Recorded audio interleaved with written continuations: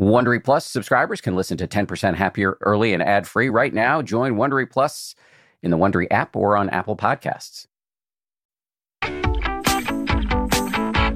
From ABC, this is the 10% Happier podcast. I'm Dan Harris. Hey guys, Sam Harris, who, by the way, has no relation to me, although I wouldn't mind it. Sam has had a formative impact on my contemplative development. He was one of the first quote-unquote normal people, at least that's how I computed it back when I was still a rather judgmental skeptic. He was one of the first normal people I met who was really into meditation, which gave me a lot of courage and inspiration to pursue the practice myself. Sam later helped me get into my first meditation retreat with his old friend Joseph Goldstein, which was a massively important event in my life and the beginning of a deep and important relationship for me with Joseph. For those of you who are not familiar with Sam, he is a neuroscientist, philosopher, author, podcaster, and app founder.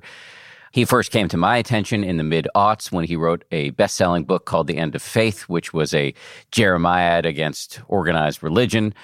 I was surprised to learn that notwithstanding his hostility to religion, he had spent cumulatively several years on meditation retreats, often in the company of Joseph. Sam later wrote another best-selling book, which touched on his meditation career and contemplative subjects in general. It was called Waking Up. Waking Up is also the name of his meditation app. But while he has one foot firmly placed in the contemplative world, he's also very much in the arena, mixing it up on Twitter and on his extremely popular podcast called Making Sense, with his controversial views on hot-button issues from Trump to race to Islam. Sam believes that the future of civilization depends on our ability to have rational conversations on thorny issues. And he has a new book called Making Sense, Conversations on Consciousness, Morality, and the Future of Humanity, in which some of his podcast conversations are revised and extended. So I wanted to have him on here to talk about the book and to explore with him how somebody who is so fiercely engaged in the public square uses meditation to guide and sustain him. I'll say before we dive in here that I suspect many of you may disagree with Sam on key issues. I know personally I wrestle with some of his ideas quite a bit, but no matter where you stand, I think you'll find his answers to all of the questions I pose to him fascinating. So here we go with Sam Harris. Hey, Dan. Hi, Cousin Sam. So what's happening here? I got a million things I could talk about, but what are we talking about today? Well, you know what? I'm just, I follow your podcast very closely, and I follow your utterances on Twitter very closely. And I had a question for you that I've asked you in private that I wanted to ask you in public, which was, given that you have such a long history with meditation, and given that you engage so ferociously in public events, how does one inform the other? Yeah, that's interesting. Well, there are a few answers to that, or a few levels to that. I mean, one is, on one level, some of what I do in public, I mean, certainly on Twitter, has seemed like a painful distraction at times from my core interests and my core values. And then meditation, or your insight into the nature of the mechanics of my own, mental suffering, is an antidote to that problem, right? So I recover from things I shouldn't have said and shouldn't have done, as anyone does, by recognizing the real basis for mental ease and well-being. And I'm just, it's an absolute lifeline for me to have that training and have that awareness. So it's just mission critical. But the line isn't where many people, certainly many Buddhists, many meditators, many Dharma people think it is. It's not that. I mean, so for instance, you and I both have meditation apps. So we have many people who are aware that we're identified with this whole pursuit of just living an examined life, amplifying compassion and wisdom, both our own and other people's, and advocating for that whole project. And then, our politics takes a turn toward authoritarian capture, in my view. And, I in this last week, I've been very active on Twitter, just hammering away on Trump and the misinformation we've seen polluting our public conversation. And there are many people who see that and think, hey, well, it looks like you could use your own meditation app. Right? Like, what the hell are you doing? Who are you going to teach to meditate if you're so caught by politics? That's the wrong place to draw the line, right? I actually think that emotions like outrage and anger and fear are salience signals that are worth paying attention to. And I'm not spending all my time, or even much of my time, angry and afraid when I am signaling on Twitter that something just happened that is outrageous that we really need to pay attention to, right? So it's like, it's analogous to getting into, a car and putting on your seatbelt. And you do that because you don't want to die, right? You don't want to be needlessly injured. You're aware of all of the bad things that follow when you spend your life driving in cars without a seatbelt. They've been well advertised to us. And it is an awareness of all of that that causes you to buckle your seatbelt. But you don't actually have to be feeling afraid every time you get in a car to buckle your seatbelt. The norm is not enforced by a feeling of terror, of death and of dying in a car accident. So people get a false sense of just the nature of my mind. I mean, it's not that I never get bent out of shape around the things I'm reacting to, but there's compassion and there's idiot compassion, right? I mean, this is a phrase that, one may have heard in various Dharma circles. And it really is, there's an idiotic norm of quiescence and non-engagement and both sidesism that can get tuned up based on a naive consideration of the Dharma and mindfulness and the whole project of cutting through your identity with anything.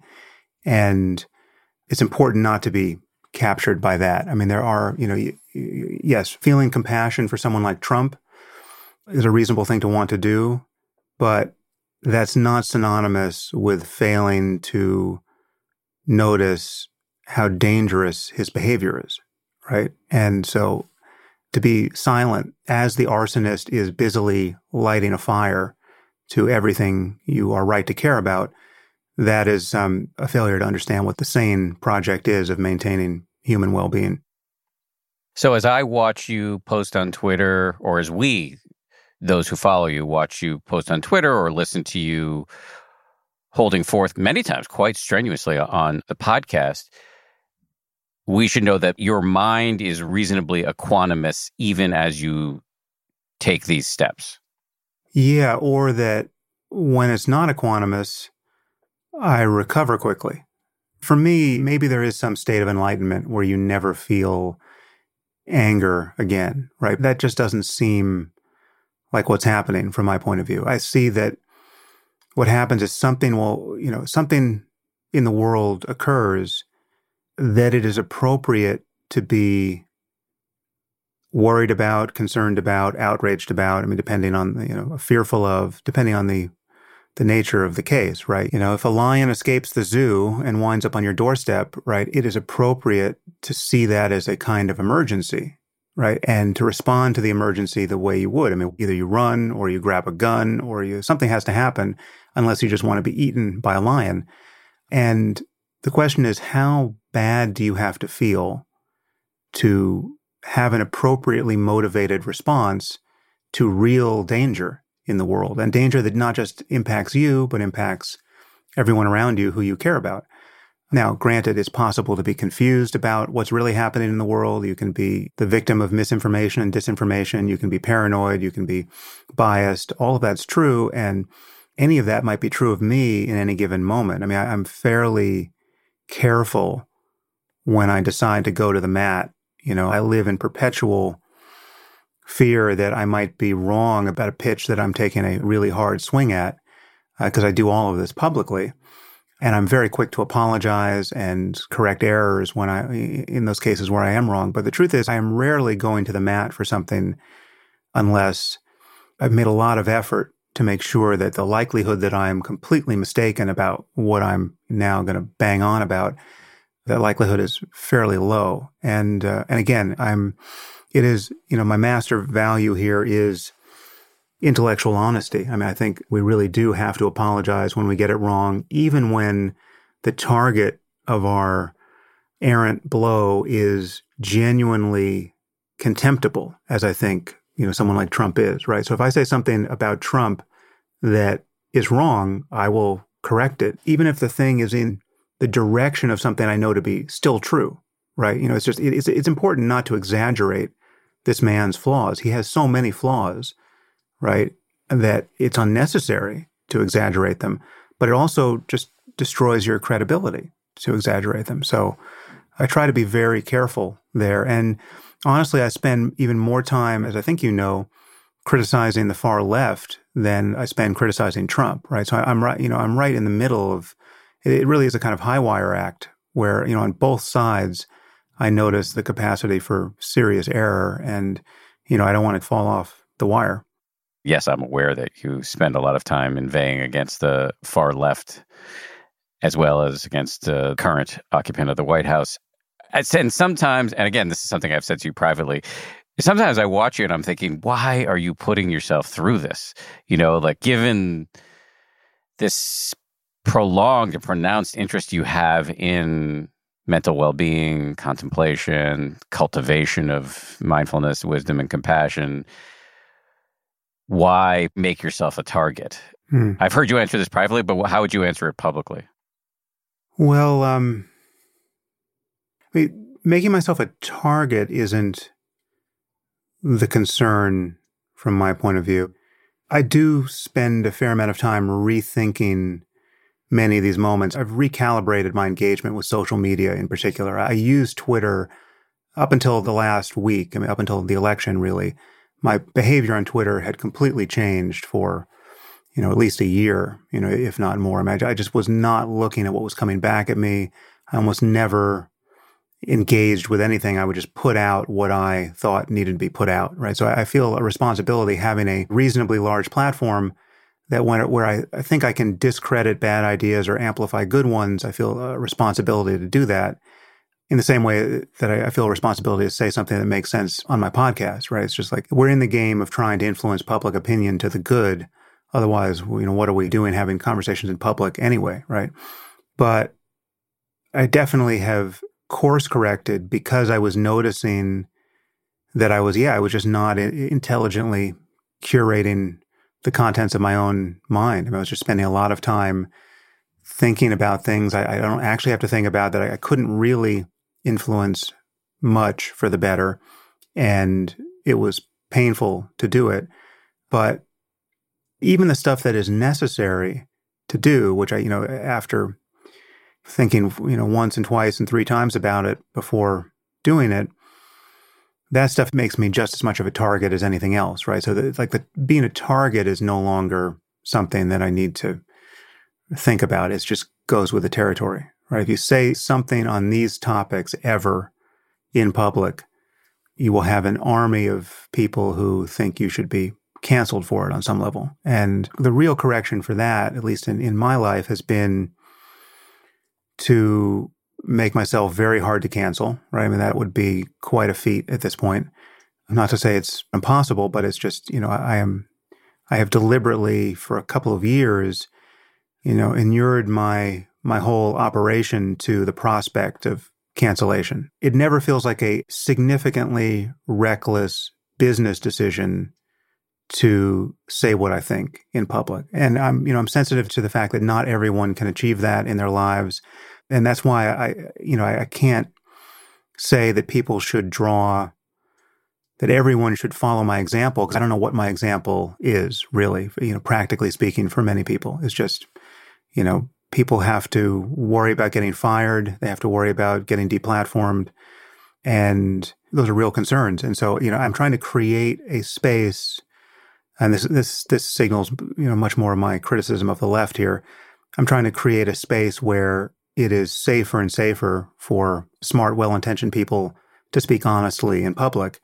And if they do, it's just in fact the case that they will violate many taboos now that are hemming us all in. And so I see that as one of my primary roles is to have kind of shored up my own spaceship against obvious leaks so that I can actually make sense at scale and make it safer for other people to travel in this direction. But in terms of why you do it, why you, to use my terms, put yourself through it, it seems to me that there's, in your mind, the service aspect here, that the world's troubled and voicing sometimes unpopular opinions and having difficult, yet hopefully constructive conversations seems like a necessary act. Yeah, well, if you're thinking about human well-being and how to safeguard it and increase it, I think the longest lever we can get in hand ever is ideas, right? I mean, every idea, good and bad, is far more potent in the end than the individuals who traffic in them. The world is not filled with bad people doing bad things for the most part. It's filled with good people who could certainly be good in other circumstances, doing bad things or misguided things or dangerously stupid things under the sway of bad ideas. I am quite convinced that's the world we live in. It's not to say there aren't some bad people. For the most part, we're living in a world where people are incentivized badly, right? And this is where we can get immense leverage in discovering bad ideas and all the bad work they're doing and correcting them and amplifying better ideas. You talked a while ago about developing compassion for Trump.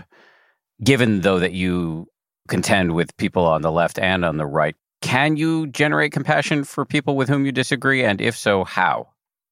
Well, there are many ways. I mean, one is just to recognize that everyone is going to lose everything they love in this world. I mean, everyone is suffering or will suffer. Everyone is confused. Everyone is afraid to die. Everyone is trailing just an endless series of disappointments. And, we're all in a mess together. And I mean, one of the things that makes it so hard to feel compassion for Trump in particular is he doesn't seem to be somebody who is suffering or capable of suffering in the normal range in which we experience that and notice it in others, right? He doesn't seem like someone who has any ethical engagement with the world. And he doesn't seem like someone who's capable of deep relationships. So he doesn't even seem like someone who is capable of suffering all that much when the people close to him die, right? I mean, he seems like he's missing a module in his brain that is critical to the ordinary functioning of an ordinary person. He does not seem like a normal person to me. There are very few people I've ever come across personally or seen in public life who I would say that about. And this is not, granted, on some level, this is just my opinion, but it's an opinion formed by knowing a tremendous amount about him as a person, right? And this person has been living in public view for, almost as long as we've been alive, right? I mean, we're talking about decades of data on this guy. Much more of my conversation with Sam Harris right after this. You can count on T-Mobile to help keep you connected after investing billions to light up their network from big cities to small towns. T-Mobile is America's largest 5G network. Plus, when you switch to T-Mobile, families and small businesses can save up to 20% versus Verizon and AT&T. Visit your neighborhood store or T-Mobile.com to switch. Plan savings with T-Mobile. Third line free on essentials via monthly bill credits versus comparable available plans. Plan features may vary. Credits stop if you cancel or change plans.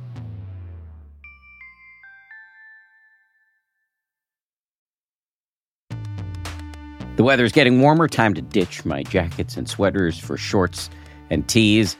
I used to waste my money on clothing that would only last one season. That was until I found Quince.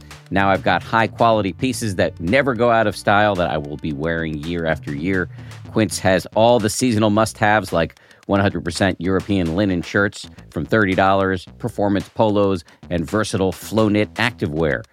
The best part, all Quince items are priced 50 to 80% less than similar brands. By partnering directly with top factories, Quince cuts out the cost of the middleman and passes the savings on to us. And Quince only works with factories that use safe, ethical, and responsible manufacturing practices, along with premium fabrics and finishes.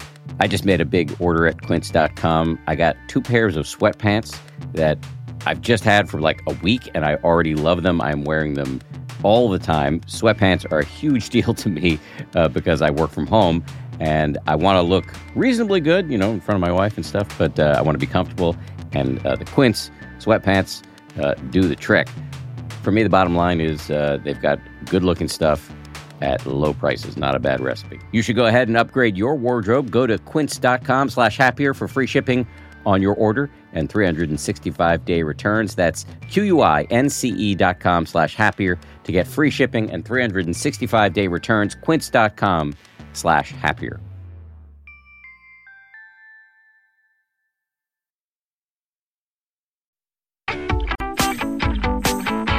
I do want to see if I can redirect us back to contemplative practice, in particular yours. Sure.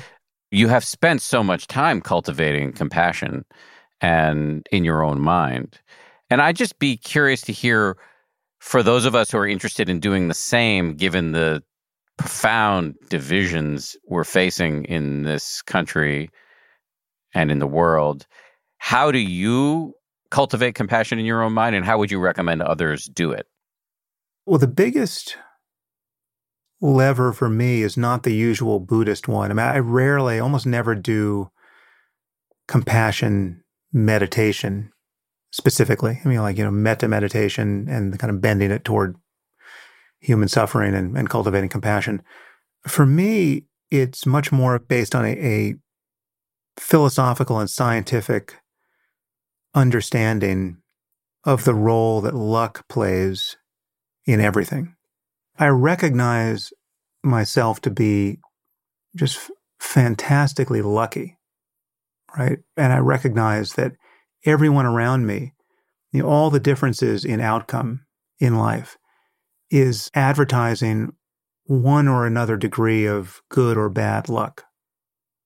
Being healthy is to be lucky, and to have people around you who are healthy is to be lucky, and to be born into a society where you can take advantage of opportunities to become wealthy is to be extraordinarily lucky. I mean, and to be born into a society that has a reasonably safe and functioning democracy compared to what's happening in the rest of the world is to be lucky. And no individual has created their own luck, right? No, you didn't pick your parents, you didn't pick the society into which you were born.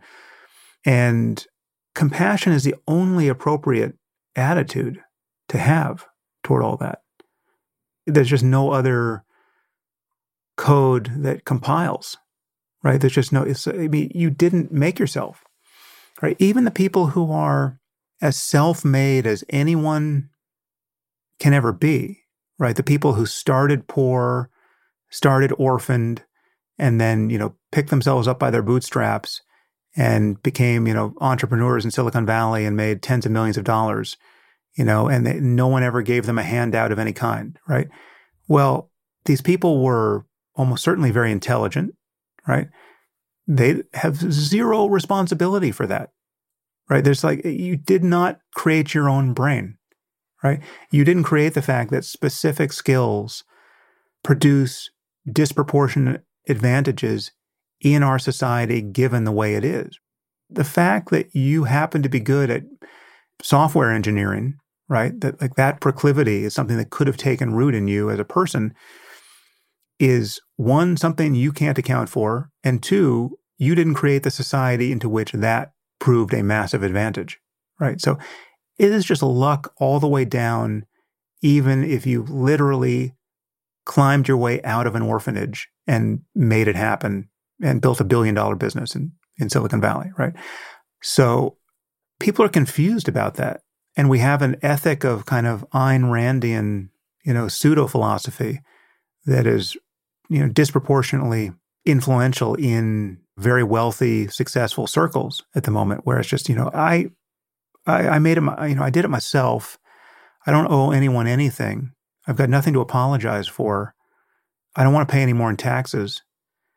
I'm done, right? You guys sort yourselves out, right? That's the libertarian vibe one gets among the billionaire class rather often. And that, again, that's another thing that Trump tapped into, right? It's a moral error because even for self-interest alone, it should be obvious that we all, no matter how wealthy you are, no matter how isolated you are from the moment-to-moment concerns of average people, I think you want to live in a society where you can walk the sidewalks and not have to step over the bodies of the homeless, right? Or worry about, rising levels of crime. Even the richest among us have to understand that their self-interest entails all boats rising with some tide here. And compassion is readily available once you recognize just the nature of causality in this world. So it sounds like you're cultivating compassion through what you just described, is looking at the world through the lens of causality and not doing it on the cushion per se. So what does your on the cushion practice look like? How much meditation is the guy running the meditation app doing? Well, so, I occasionally sit, formally, but I don't do it.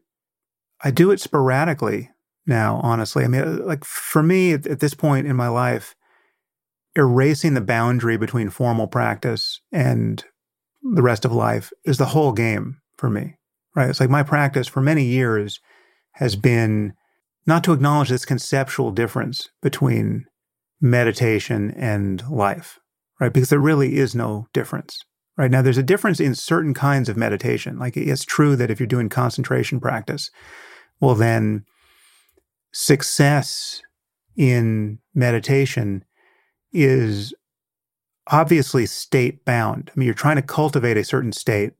You're trying to not let other things happen, right? There's a kind of control of experience that is the actual method and the goal, right? You're trying to get concentrated. And in a situation like that, thought is the enemy, right? You're like success is, thoughts are no longer arising in concentration practice, or the, thoughts apart from the one thought that you might be using in something like metta.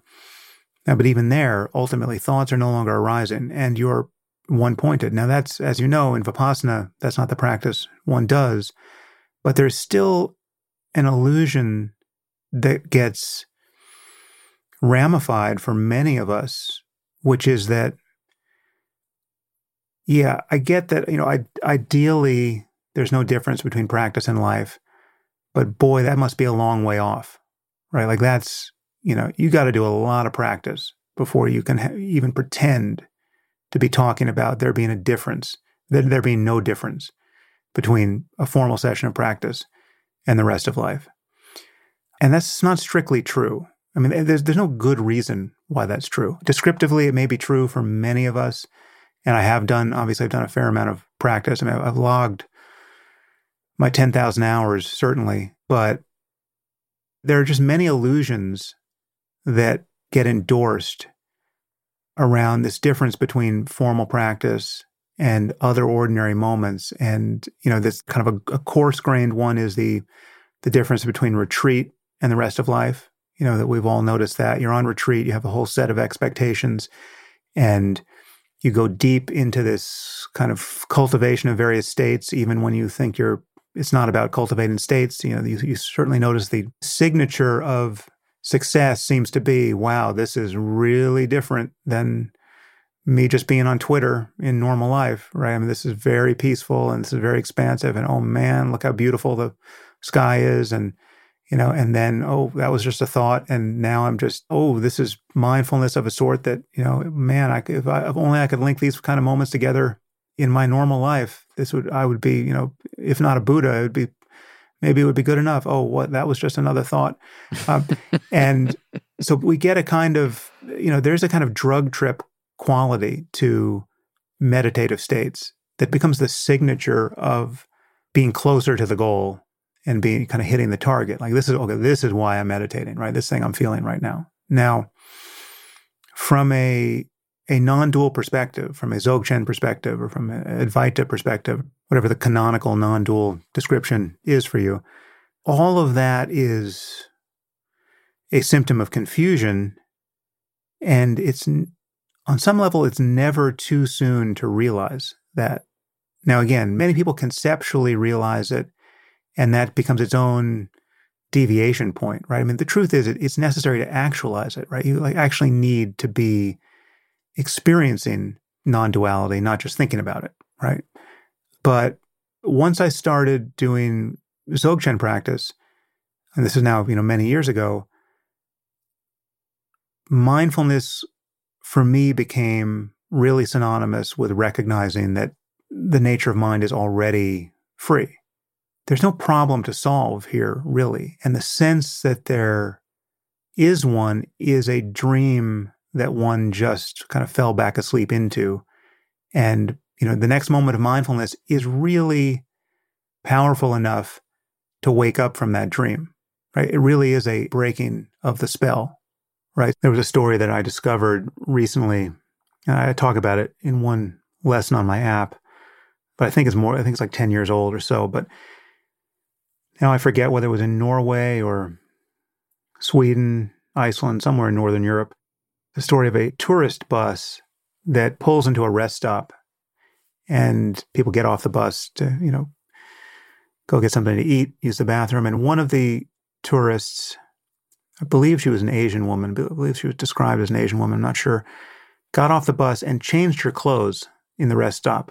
And then everyone got back on the bus. And at a certain point, someone recognized that someone on the bus was missing. There was an Asian woman who hadn't gotten back on the bus. And, the word spread among all the tourists that, someone was we can't leave the rest stop yet because someone's missing, right? And this person didn't materialize. And so a search party was formed to find this missing Asian woman. And the Asian woman herself joined the search party, right? So she was like, surely there might have been a language barrier here, who knows? But she did not recognize the description of herself in this initial emergency and set out along with all the others to go find the missing tourist, right?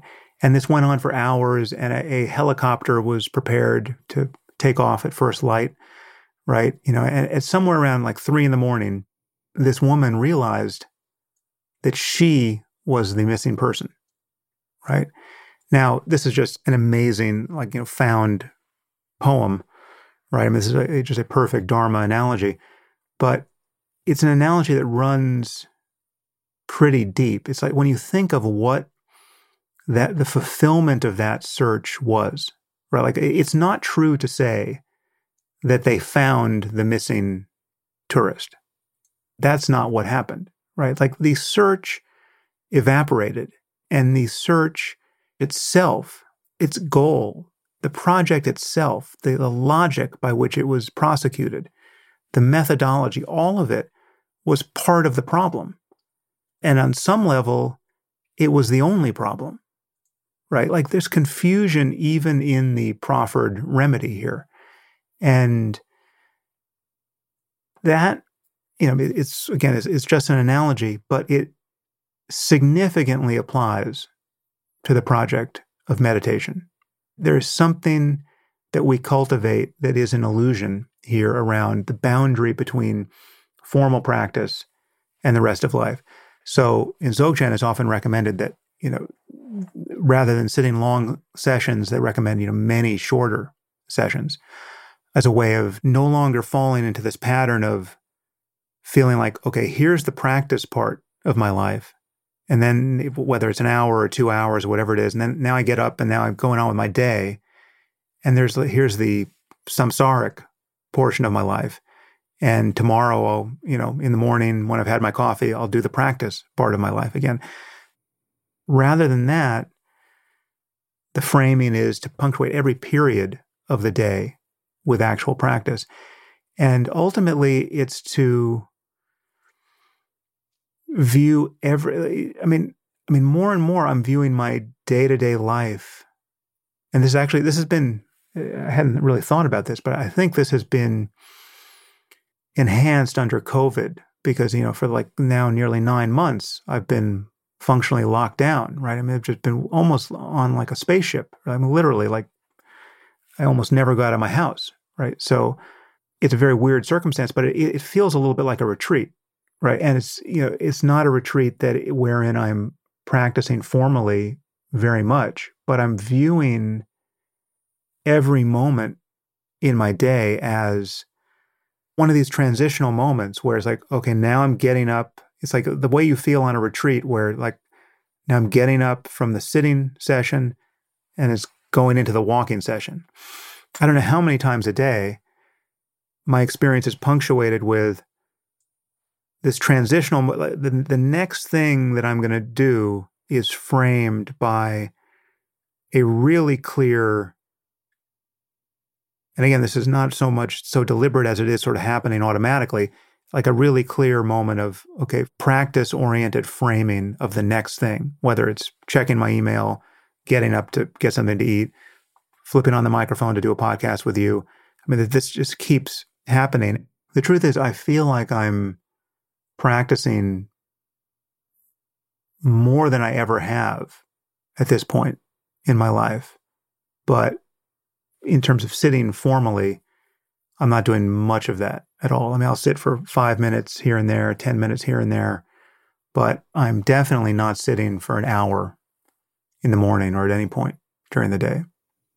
And what you're seeing in these little moments, one of the before I get to this question, maybe worth my clarifying some terms. Vipassana or Buddhist mindfulness meditation or insight meditation is a practice that many of the listeners will be familiar with, where you sit, try to focus on your breath, and then every time you get distracted, you return to the breath, and that can then lead to variations of practice where you're specifically noting the things that carry you away, and then you may even drop the object altogether and just note whatever's coming up in your mind. Dzogchen, by contrast, which is a Tibetan practice, but also very similar schools, grew up in Hindu Advaita practice, and there are many people who subscribe to neither Dzogchen nor Advaita and just call themselves non-dual practitioners. That practice is more directly looking for who's the knower of experience, who's this illusory self. And as soon as you start to look, you see that there's nothing to find. So in those moments that you're describing of those short, and in Dzogchen, they often say the way to practice is short moments many times. And in the noticing you're doing, can you describe that experience that you're having many times throughout the day as you go from one activity to the next? Yeah. So, I mean, this comes back to the difference, as I see it, between dualistic and non-dualistic mindfulness. I mean, this is something that I've sparred with our mutual friend Joseph about a bunch. I don't know that we actually disagree so much as we've just had very different experiences. We sort of came to this place from very different roots, and we've drawn different implications from sort of the path dependence or parent path dependence of getting there. But this will be familiar to many people. I think probably every person listening to us who practices mindfulness. The place most of us start with mindfulness practice is to feel like we are a source of attention, very likely in the head, that can strategically point attention at various objects. You're told to notice the breath, right? And that can be easy to do, it can be hard to do, but you feel like you can aim the light of attention very likely down at your nostrils or at your chest or at the abdomen. And then there's a problem that arises because then you get distracted by thought, and then the game becomes noticing that sooner and more often. And thoughts are another strata of subjective reality that you can then pay attention to strategically. And so you find yourself aiming attention at thoughts and sensations and emotions, and ultimately everything. It can become a kind of choiceless awareness where you're no longer fixating on any object strategically, but you're letting your attention point to various things, whether deliberately or spontaneously. But it does feel dualistic. It feels like you are the seer or the hearer, or the meditator, in the end. And it feels like it's almost like you're standing on the bank of the river of consciousness, watching it flow by, right? There's the contents of consciousness flow by, and you are on the edge of things. And just many intrinsically wholesome and exciting and transformative things can happen while standing on the riverbank. I'm not denying that. It is a kind of superpower to notice a thought as a thought and unhook from it and notice negative emotions and decide to not give them energy and to feel more concentrated and to feel the positive mental affect that comes with concentration and all of that. But the Dharma promises something more than that. It promises an insight into the illusoriness of the self, right? And so by the normal Vipassana path, you occasionally can have this experience of you're noticing things go by clearly enough such that for brief moments, the sense of there being a noticer goes away, right? It just collapses. In the scene, there is just seeing. There's no seer and things seen. In the hearing, there's just hearing. And so that, I was a Vipassana yogi early on, and this kind of experience would happen to me much more on retreat than it would happen in normal waking life, and hence the significance of the difference between being on retreat and being in normal waking life. But it wasn't something I could bring on intentionally. And moreover, it was not something I recognized to be just always true about the nature of consciousness, whatever I was paying attention to, right? It was just, it seemed to be something that required fairly continuous mindfulness and some significant measure of concentration to have happen, right? And its happening was haphazard, right? Again, it was not under any kind of control. Couldn't be produced on demand. And there seemed to be nothing the teaching seemed to be kind of confusing on this point. While, yes, this seemed to be something that would be the nature of mind under certain descriptions, it was also true in the kind of straight Theravada presentation of Vipassana teaching under somebody like Sayadaw U Pandita, for instance, this Burmese meditation master who many of us, Joseph and Sharon in particular, spent a lot of time practicing with. It seemed to be the very logic of the practice was, actually, there isn't much to notice about the nature of consciousness in this moment that is redeeming or transformative, other than to notice the evidence of your unenlightenment, right? I mean, you should just notice anicca, dukkha, and anatta. But the anatta you're noticing, the selflessness you're noticing, it's not any kind of fundamental freedom from self, radically cutting through the illusion of the self. It's more selflessness by virtue of impermanence. It's anatta by virtue of anicca. It's like you're noticing everything arise and pass away, and you're drawing the implication that there can't be a stable self in this clockwork, because where would it be, right? It's like it's a kind of inference, right? Now, non-dual mindfulness or Dzogchen practice, or the insight, I'm convinced that the insight into Advaita in the Indian tradition is the same thing, although it is a different methodology. And, in some ways there are pitfalls to any teaching, really. I mean, there's a needle that has to be threaded here. I mean, in Advaita, you can get the sense that really there is no methodology beyond just talking about this stuff endlessly with a guru. And either you get the point or you don't. And if you get the point, there's never a reason to practice. And if you don't get the point, your practice is always hopeless, right? So it's like it's too steep a path, as often taught. And so it seems to me that Dzogchen is really about the best compromise there between these two messages. The one message being, yes, you really are unenlightened, and you got a lot of work to do to dig yourself out of this hole. And mindfulness is the rope you could climb here to actually get out. You can do it one moment at a time. Who knows how long it's going to take you. Big project. Almost nobody gets out of this hole. Good luck, right? So the message is, while that there's no point in worrying about any of that. It takes as long as it takes. you do absorb the impression that really the project is to kind of spectate on the evidence of your unenlightenment in each moment as equanimously as possible, as mindfully as possible, but recognizing the mind of the Buddha, right, in this moment is not actually in the cards, right? Like that's not you, right? You got a major spiritual adventure in front of you before that anything like that is true, right?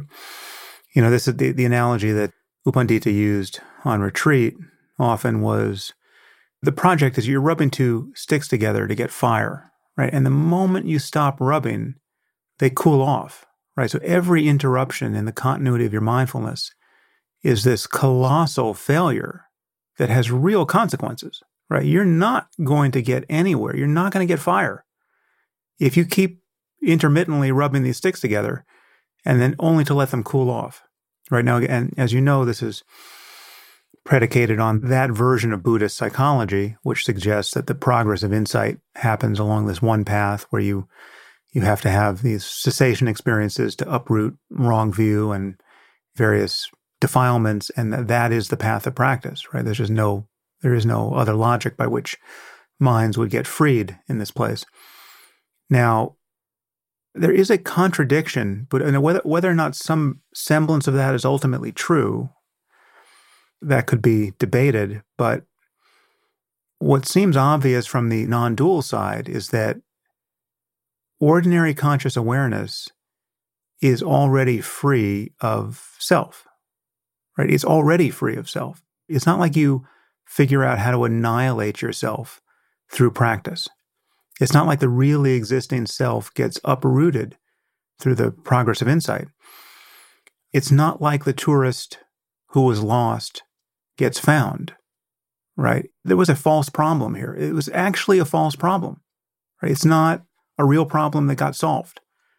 And you can discover that directly, right? And so non-dual mindfulness becomes, rather than being the person on the bank, the meditator, the locus of attention in the head, noticing objects go by, you recognize that you're actually the river. You're identical to it. You're not aware of consciousness and its contents. You're aware as consciousness and its contents, right? You're not watching experience. You are identical to it. There's no place to stand where you are not identical to the sphere of experience. You're not on the edge of it looking into it, right? You are it. And that's a difference. There's a shift. There's a subtle shift there that is clarifying of an illusion that you took for granted as being true, that you didn't know was an illusion.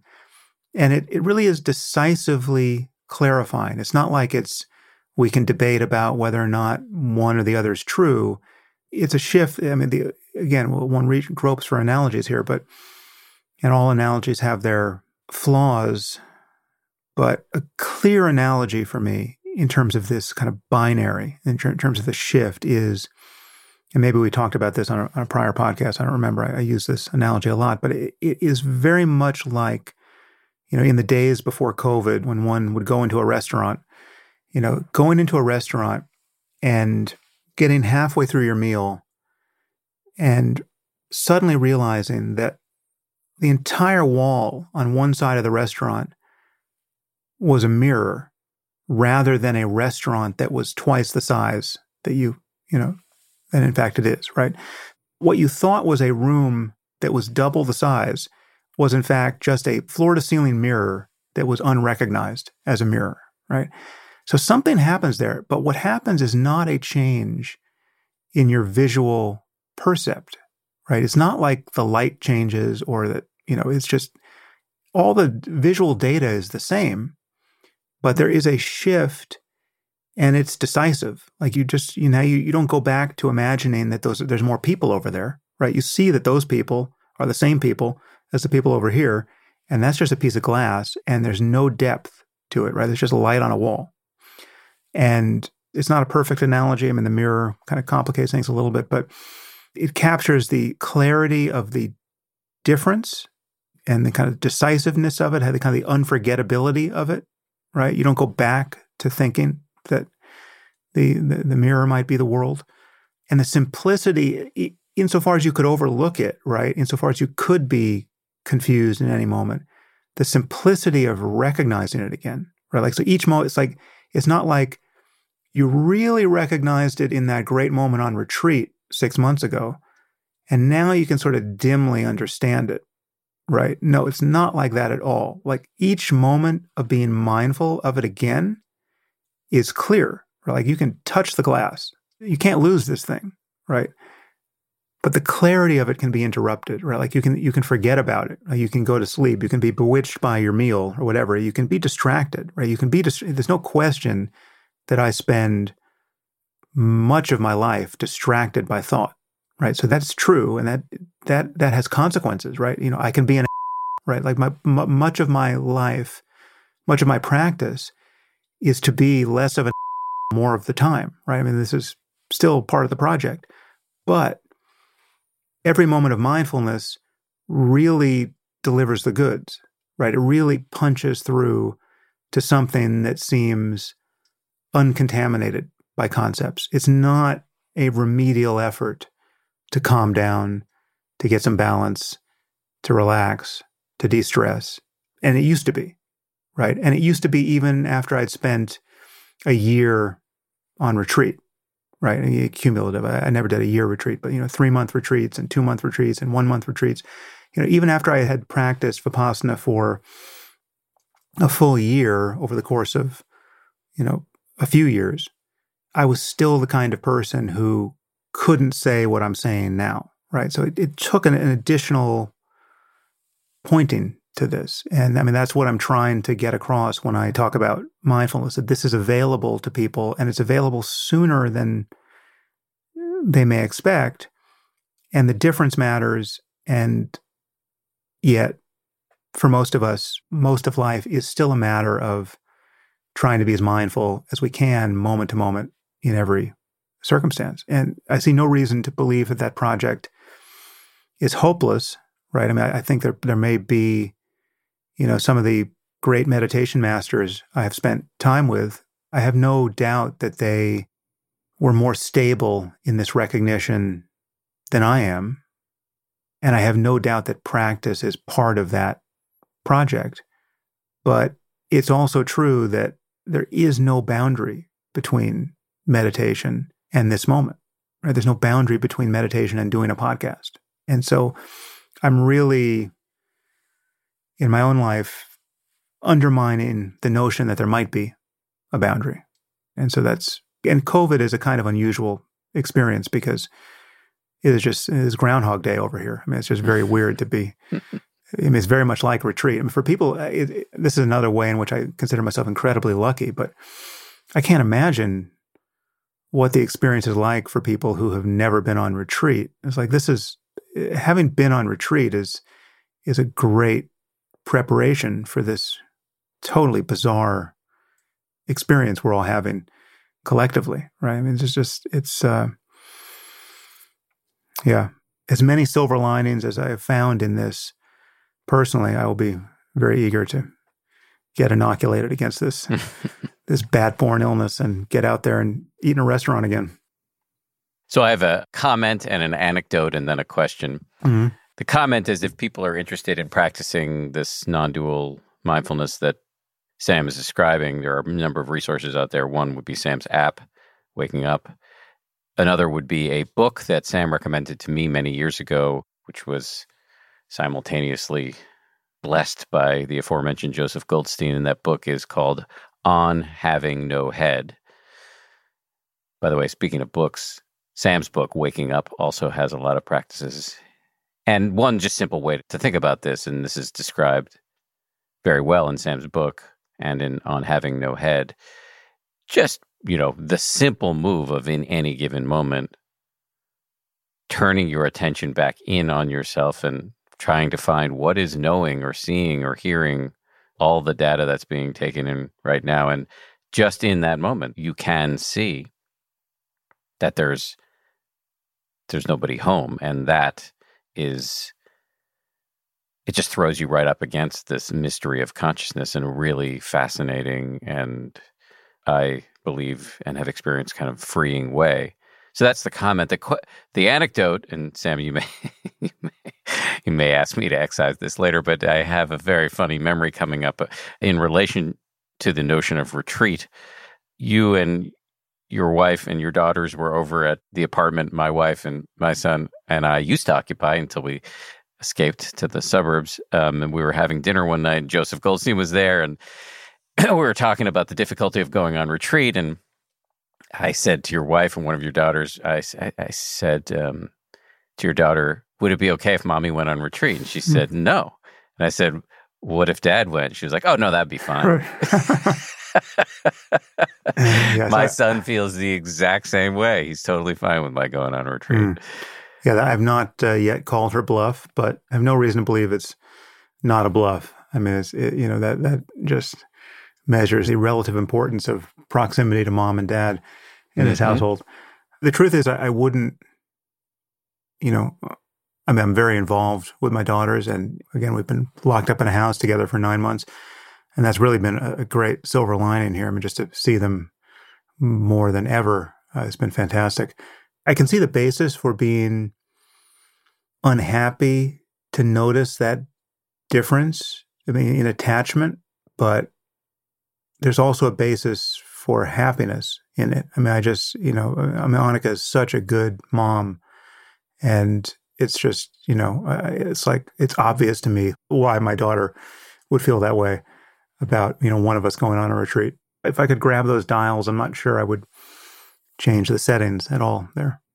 No, I really do agree with what you're saying there. And then here's the question, which is the proximate cause of my asking you to get together and talk here, was that you, not that long ago, released a book about civilizational importance of conversations, that we need to be able to understand one another if we're going to be able to coexist on this rock hurling through space. And you're trying to put on a sort of a clinic in conversation on your podcast on the regular. And I guess my question is, given your belief that in the supreme importance of conversation, is that operationalizable for the rest of us in our own lives, not being recorded? How can we practice the importance of conversation in our own lives? Well, I think it's just as important, but it is different. I feel a responsibility to be absolutely clear and honest and as comprehensive as the medium allows in public, in a forum like this, knowing that we're going to have an audience. And that's different from the way I would feel at a dinner party, right? Like one-to-one social conversation does not require that each of us go to the mat, guided by nothing but intellectual honesty on the most provocative topics of the day, right? That's not what I'm recommending. So even I will pick my moments and pick my battles and decide to privilege, just civility above all in certain contexts, right? But if someone is going to ask what I really believe, I'm not going to lie about it, right? I think honesty is a master value here. And in public, I think we do have a duty, knowing that, knowing just the way ideas spread, we have a duty to be as honest and as clear as we can be on important topics and to not run away from them. And it's all too easy to do that. So I do think that the rules of the game change a little bit in public and in private. Again, not with respect to honesty, but with respect to whether it's worth having a specific conversation at all, But yeah, this thing to notice about conversation is that it really is the only tool we have to modify other people's behavior and to converge with, to have an open-ended entanglement with other human beings, friends or strangers, that stays cooperative and creative and onward leading rather than just an engine of conflict, right? Conversation is it. We have to be able to persuade other people to share our values or to be persuaded ourselves to adopt their values. I mean, we have to converge. And conversation is the only method. Conversation in all its forms, face-to-face, written. It doesn't have to be, it can be asynchronous, right? Reading a book is being party to a conversation. But other than that, we have violence. We have coercion. We have, stop doing that or we'll put you in jail. We've got laws. We have force. And it's a pretty stark opposition between those two things. And I don't see anything else on the menu, right? So it's like that's it, always. And so when things really matter, right? What is the society going to do with its resources? We're often faced with these apparently zero-sum contests that have to be resolved. And we have to get better and better at resolving them through conversation. And this is why dogmatism and identity politics in particular are obviously the wrong algorithms. Right? They're just not the kind, this is why the work that has been done in philosophy actually matters. And it matters that we have these intellectual tools to draw on, right? So, like someone like John Rawls, who's a political philosopher who famously gave us this notion of what he called the original position, and the veil of ignorance behind which one can decide whether a certain society is just or fair, or just what should we do? What should we do as social policy? He argued that the algorithm you want to run to decide whether something is fair or just is to think about it from what he called this original position, where you don't know who you're going to be in that society, right? You don't know whether you're black or white or healthy or sick or young or old or gay or straight. And then from that position, virtually all of us will be able to converge on what sounds like a fair situation, right? Now, there'll be some outliers. There'll be some people who are not up to having this conversation. There will be. But the truth is, even psychopaths in that situation, when they're just trying to figure out their own interests, if they don't know what their identity is in that society, they will tend to land on a reasonably fair alternative, just based on game theoretic grounds, right? So that's not the last word on how to think about justice or fairness, but it is so much better than any group saying, this is because we're women, this is because we're black, this is because we're white, this is because we're Asian, we have primacy because of our identity here, right? I mean, so we can't, having a society where we have to keep doing the algebra of identities, where it's just this game of Dungeons and Dragons, and we keep rolling the dice to see who's got more hit points against the other. It's that can't be the way we get out of this mess. And so, I think most of what I'm doing is standing at the intersection between philosophy, often moral philosophy and philosophy of mind, and science, and this other area of concern that you and I just talked about at the end here, and just what it means to truly live an examined life, what it means to live a life that we really couldn't possibly regret, and what will it mean to die without regret? How do we put ourselves in position to have that sort of mind, right? And how do we make a society where the most people can do that? Those are my concerns. And again, on my podcast and in the app, part of the app is essentially another podcast. I wasn't really aware of spawning another podcast, but I have this conversation section in the Waking Up app where I have conversations just, with meditation teachers or scholars on topics related to the topic of practice mostly. So more and more I spend my time talking to people or talking at people and not writing, which is much to the consternation of my book agent. I'm a terrible writing client at this moment. Well, I spend a lot of time writing and never completing, so I guess it makes me equally bad, or maybe worse. Is there something I should have asked but didn't ask?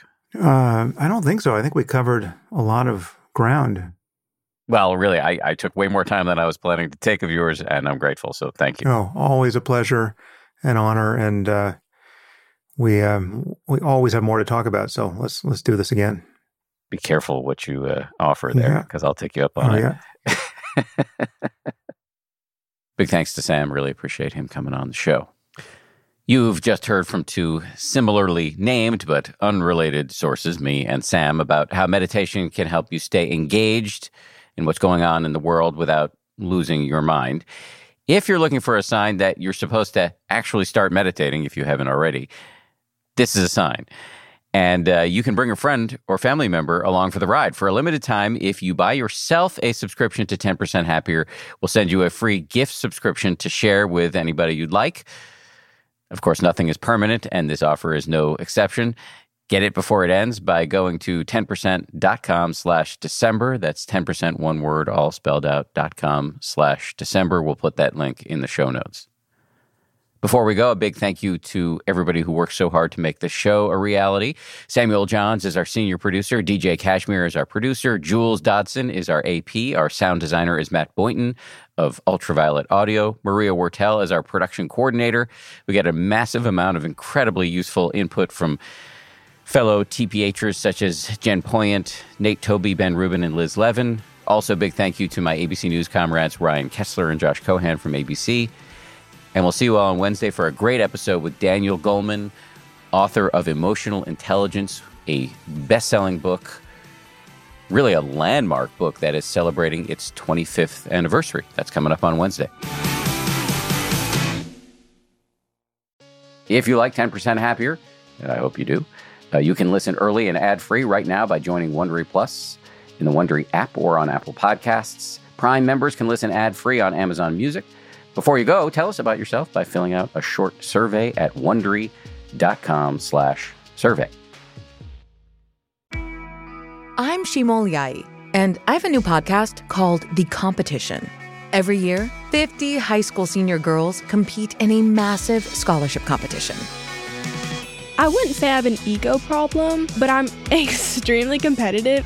All of the competitors are used to being the best and the brightest, and they're all vying for a huge cash prize. This will probably be the most intense thing you've ever gone through in your life. I remember that feeling because I was one of them. I lost. But now I'm coming back as a judge and also a kind of teen girl anthropologist. Because if you want to understand what it's like to be a young woman in America today, the competition's not a bad place to start. Hopefully no one will die on stage tonight. From Pineapple Street Studios and Wondery, this is The Competition. Follow The Competition on the Wondery app or wherever you get your podcasts. You can listen to The Competition early and ad-free right now by joining Wondery Plus. Once upon a beat. Remember those stories and fables that would capture your imagination and you couldn't wait to see how they would unfold? And now, when you read them as an adult, you think, some of these old tales could use a fresh spin. We have a perfect podcast to bring you the stories you remember, remix, and reimagine for the kids in your life today. Join me, DJ Few, and my trusty turntable, Baby Scratch, as we spin up new tales in the New Kids and Family podcast, Once Upon a Beat. Wondery and Tinkercast are bringing you a jam-packed, music-filled weekly party where hip-hop and fables meet. It's Once Upon a Beat. Follow Once Upon a Beat on the Wondery app or wherever you get your podcasts. You can listen to Once Upon a Beat early and ad-free right now by joining Wondery Plus in the Wondery app or Wondery Kids Plus in Apple Podcasts. Once Upon a Beat.